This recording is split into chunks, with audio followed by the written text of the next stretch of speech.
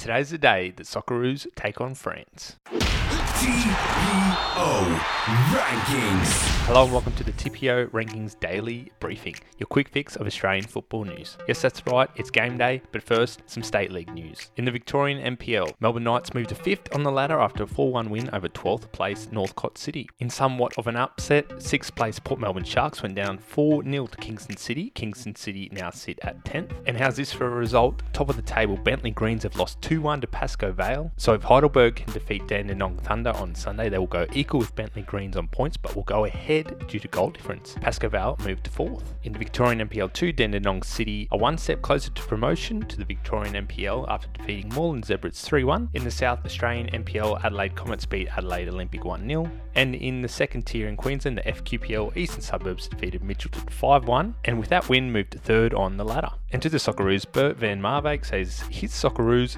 simply have to be themselves in their World Cup opener against France on Saturday in order to give themselves a chance of a surprise. He quotes, "We also have to have a little bit of luck, but I think one of the key things is we must be very well organised. Not only for 5 or 10 or 20 or 30 minutes, for 90 minutes plus extra time, so we must be very fit physically and in your head." Tim Cahill says he has spent the entire year preparing for the next 3 matches, and when he gets his chance, he'll make something happen. Looking forward to that, Timmy. And that's all for today. We'll catch you tomorrow. Go the Socceroos.